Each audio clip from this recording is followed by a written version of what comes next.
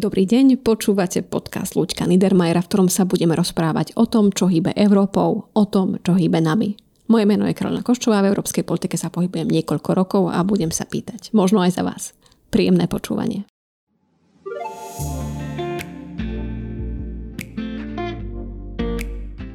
Balík Fit for 55 je súbor návrhov na revíziu a aktualizáciu právnych predpisov EÚ, našich predpisov, na zavedenie nových iniciatív s cieľom zabezpečiť, aby boli politiky EÚ v súlade s klimatickými cieľmi, a teda musím podotknúť s našimi veľmi ambicióznymi klimatickými cieľmi. Tento návrh má vlastne posilniť vedúce postavenie Európskej únie v celosvetovom boji proti zmene klímy. A komisia balík predstavila toto leto. Najprv by som poprosila vašu veľmi stručnú reakciu a moja otázka znie, aká veľká je to zmena. Lebo teda odozva na Slovensku a v Čechách nebola až taká silná, čomu do určitej miery rozumiem. Predsa len legislatíva alebo legislatívny balík neznejú veľmi sexy. Zároveň bolo leto, bola letná sezóna, čiže to trošku zaniklo. A skúste teda prosím pomenovať, k čomu došlo a aké veľké to vlastne je. Já bych možná na začátku začal tím, že to asi tak velké a tak překvapivé není.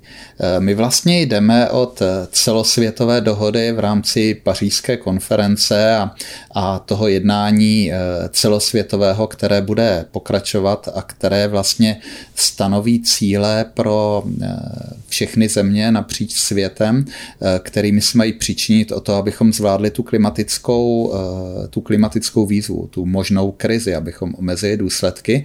Přesto se dostáváme k tomu, že před pár měsíci vrcholní představitelé Evropské unie, to znamená prezidenti a premiéři, rozhodli o tom, že abychom byli v souladu s tím celosvětovým úsilím, tak musíme trochu přidat, a to přidat už do roku 2030, zatímco jsme mysleli, že snížení těch emisí někde kolem 40% proti základu před mnoha desítkami let bude dostatečný, tak nyní to vypadá, že spíše budeme muset to úsilí směrovat ke omezení emisí o více než 50%.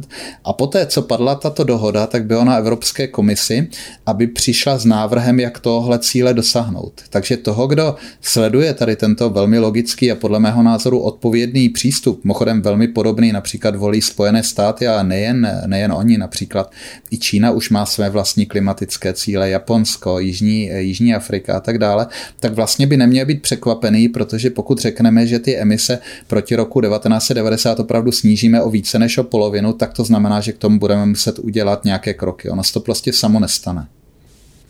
A poďme sa ale možno trošku baviť o vplyve a dopade na ľudí.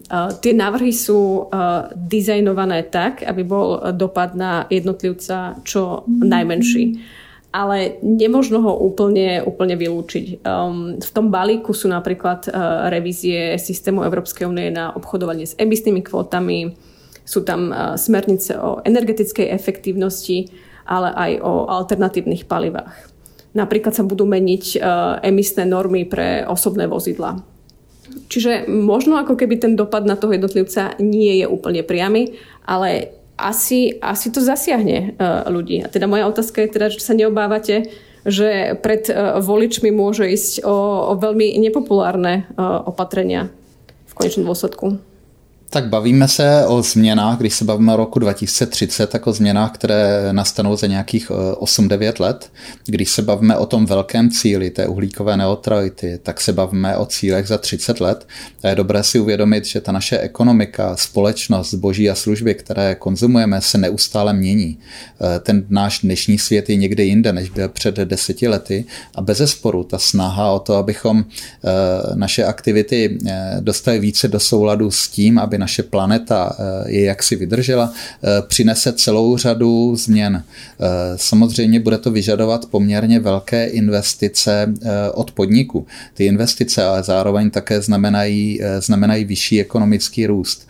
Samozřejmě může to znamenat, že některé zboží, které například má velkou uhlíkovou stopu, bude dražší, což je něco, co bezesporu občané nebudou vítat, ale zároveň bychom mohli mít rychleji rostoucí ekonomiku, ve které lidé budou mít vyšší platy a zároveň, a to je hodně důležité, Evropská unie se soustředí na to, aby ještě dávno předtím, než vlastně tyhle opatření budou uváděny v život, aby vznikly různé sociální fondy, které těm skupinám, které by byly opravdu přímo ohroženy, to znamená jejich životní úroveň by klesla, aby získali nějakou kompenzaci. Ono například velmi důležité je snižovat energetickou náročnost budov a jakkoliv, když lépe zateplíte vlastní dům nebo byt, vyměníte v něm způsob topení a ohřívání teplé vody, tak ono ekonomicky to vyplatí. Nicméně pro spoustu lidí je nepřijatelná ta první investice, protože oni nemají třeba řekněme v českých podmínkách 100 000 korun nebo 4 000 euro na to, aby tyto investice udělali. A tady je podle mě velmi důležitá role státu, aby právě jim umožnil tuto investici udělat tím, že je podpoří. Nezapomeňme na to, že například Česká republika v následujících 6 letech dostane z unijního rozpočtu 1000 miliard korun, což je opravdu obrovská suma peněz. A právě tyto peníze by měly být použity na podporu těchto změn v ekonomice a určitá část také na to, aby ty změny právě nepostihly životní úroveň dokonce i těch skupin, které by jinak mohly být tímto poznamenány. A poďme napríklad k téme automobilov. Znamenajú tieto zmeny, že povedzme o nejakých 15 rokov alebo 20 rokov nenájdeme na európskych cestách spalovacie motory? Myslím, že ne, protože to, o čem se hovoří, že kolem roku 2035 už by se neměly prodávat nová auta, která budou mít emise.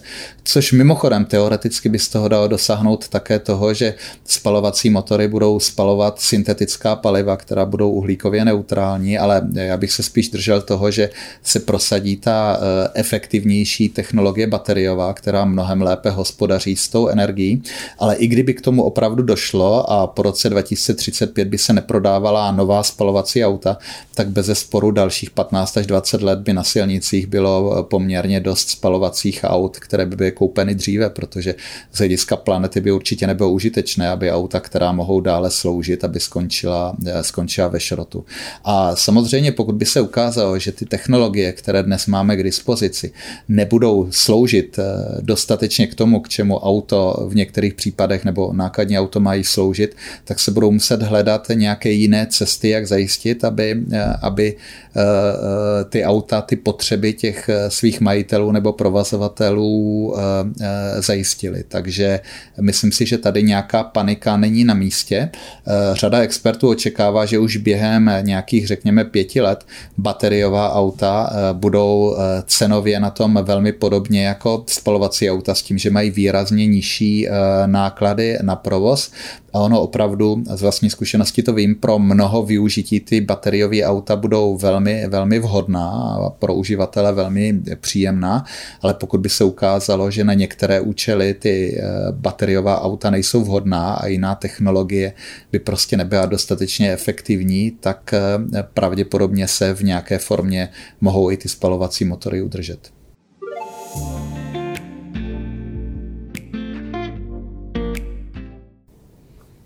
A poďme k nášmu druhému dnešnému okruhu.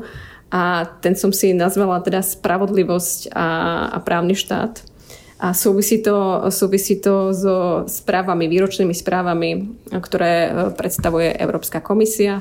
Tento týždeň prišiel do Európskeho parlamentu komisár Reinders, aby predstavil to, ako jednotlivé štáty Európskej únie postupujú v reformách v oblasti spravodlivosti a ako to celkovo vyzerá so stavom demokracie a práva v konkrétnych krajinách. Česká republika tradične nie je v hľadáčiku monitorovania právneho štátu a stavu spravodlivosti. tam tú štafetu veľmi silno preberajú Poľsko, Maďarsko, Bulharsko a ďalšie krajiny. A ostatné štáty majú trochu šťastie v úvodzovkách a sú tak trochu v zákryte týchto tzv. Zlých chlapcov.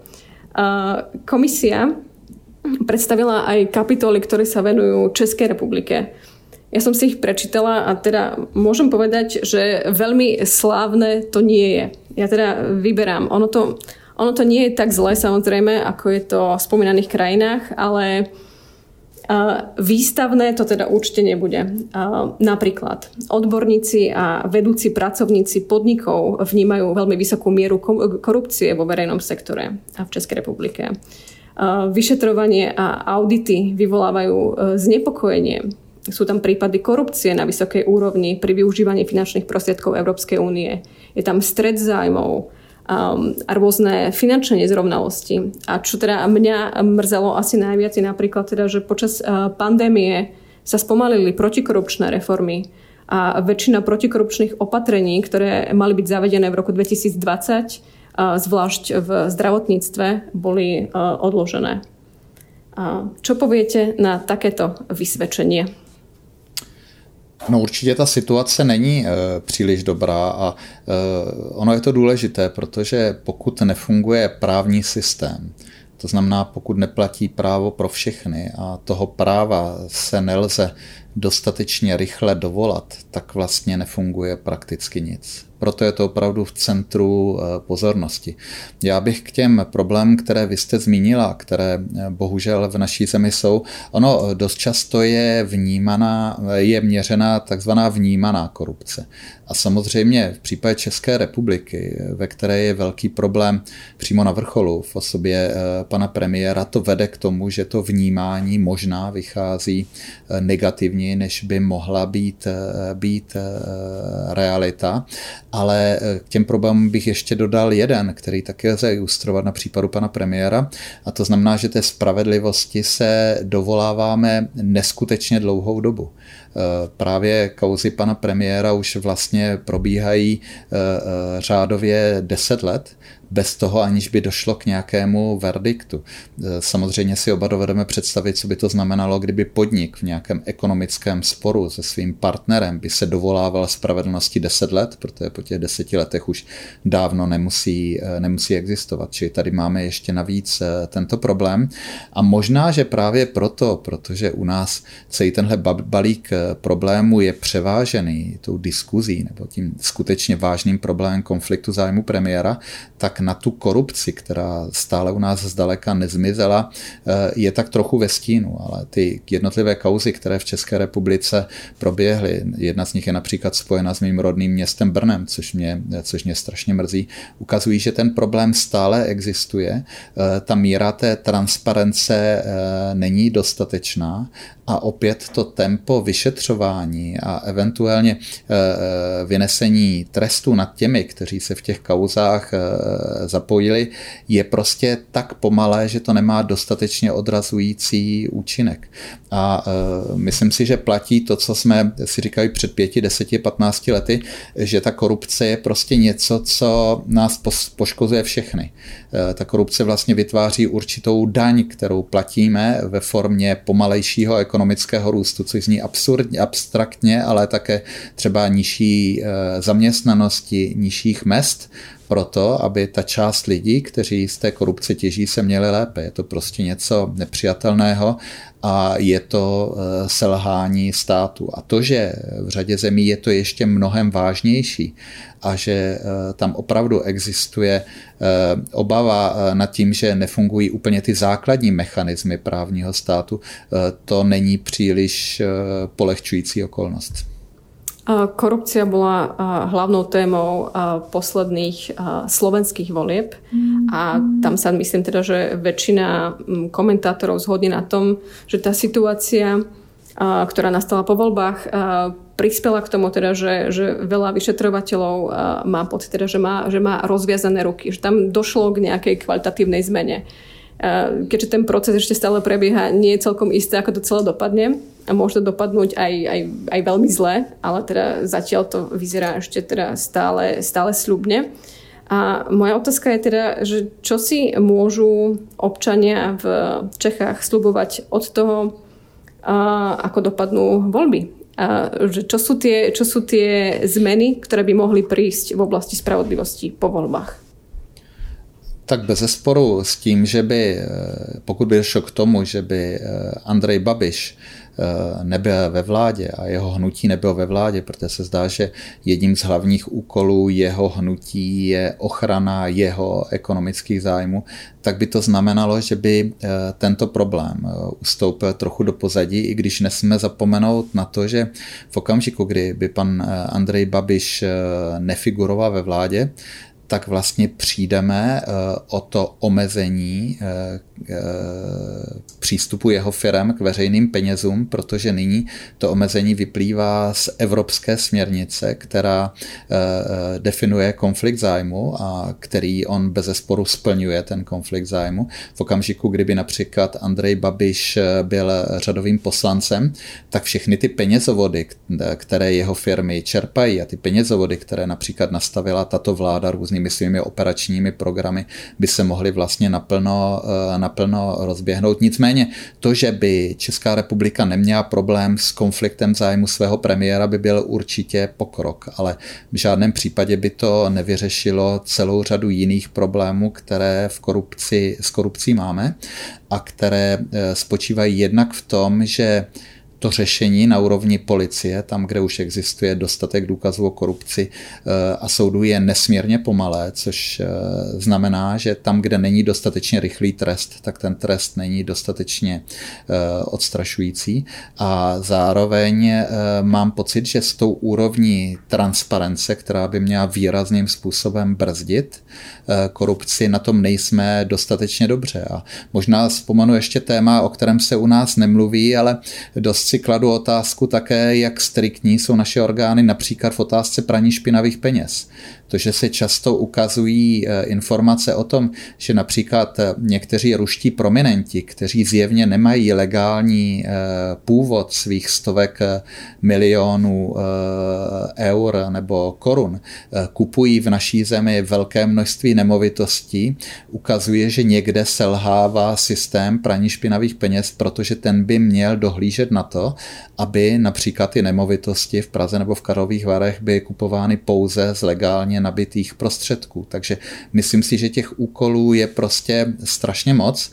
Jakkoliv si myslím, že Česká republika udělala pokrok, jakkoliv si myslím, že naše policie a soudy nemají svázané ruce, tak ten stav jako není dostatečně dobrý a není to abstraktní problém, je to problém, který poškozuje vlastně nás všechny.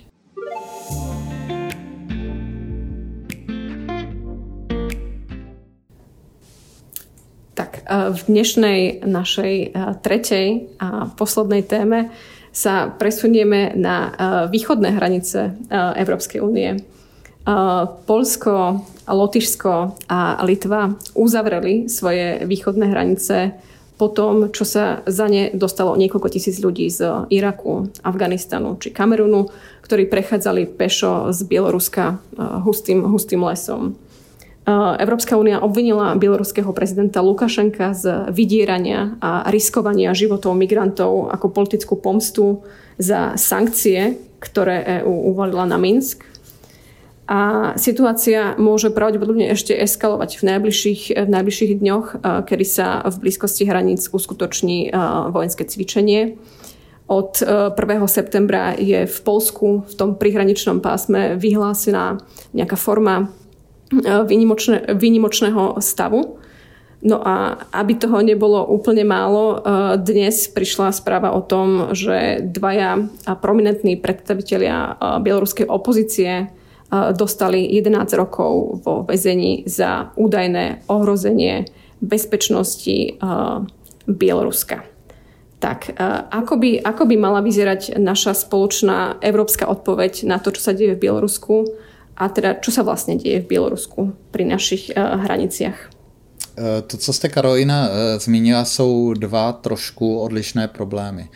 Tím prvním je, že jenom těžko hledáme způsob, jakým dostatečně účinně reagovat na ty hrozné věci, které prezident Lukašenko dělá. Opravdu ta jeho hra s lidskými životy, že se snaží nějakým způsobem na území Evropské unie dostat migranty nebo kdo ví koho z různých třetích zemí, to je opravdu nehoráznost nepředstavitelného rozsahu, ale jak už jsme si říkali v těch minulých podcastech, díky tomu, že vlastně vztahy Evropské unie a Běloruska jsou velmi omezeny. Ekonomický vztah Běloruska je hlavní na Rusko a nikoliv na Evropskou unii, tak vlastně nemáme dostatečné přímé nástroje na to, abychom na toto odpověděli bez toho, aniž bychom zásadním způsobem poškodili životy Bělorusů, z nichž velká část ztrácí trpělivost s Lukašenkovým režimem.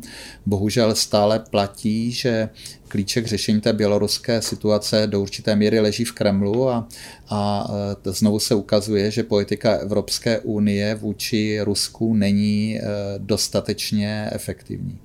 Či i toto je ukázkou dalšího selhání, o kterém jsme si také povídali, kdy se mi zdá, že část evropských diplomatů žije v určité naivitě ve vztahu k Putinovi a Rusku a dokonce i ve svých jednotlivých aktech jednání se nechovají dostatečně profesionálně. Či toto k tomu, k Bělorusku. A druhá věc je, to, co se odehrává na těch hranicích, jsou samozřejmě lidské tragédie a jsou to věci, které také se dostávají vlastně do konfliktu s principy právního státu, což je samozřejmě špatně.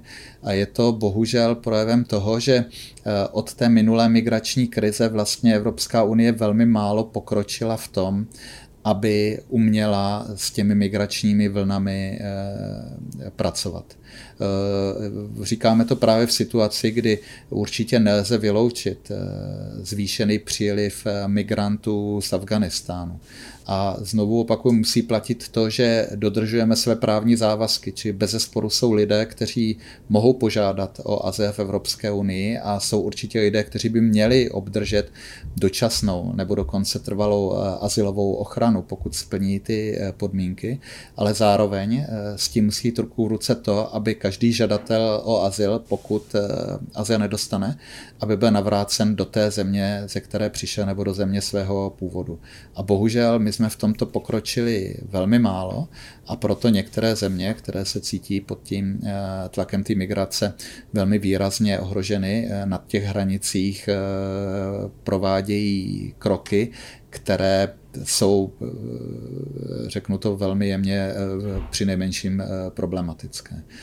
Takže znovu to ukazuje tady tento problém, který jste velmi správně nastínil, že jednak musíme mít mnohem efektivnější zahraniční politiku ve vztahu zejména k těm zemím, jejíž chování má na nás vliv, tady mluvím zejména o Rusku, a druhak musíme pokročit v systémovém řešení migrace s tím, abychom dostali svým právním závazkům, ale zároveň, abychom neumožnili situaci, aby lidé na našem území se pohybovali bez toho, aniž by na to měli legální právo.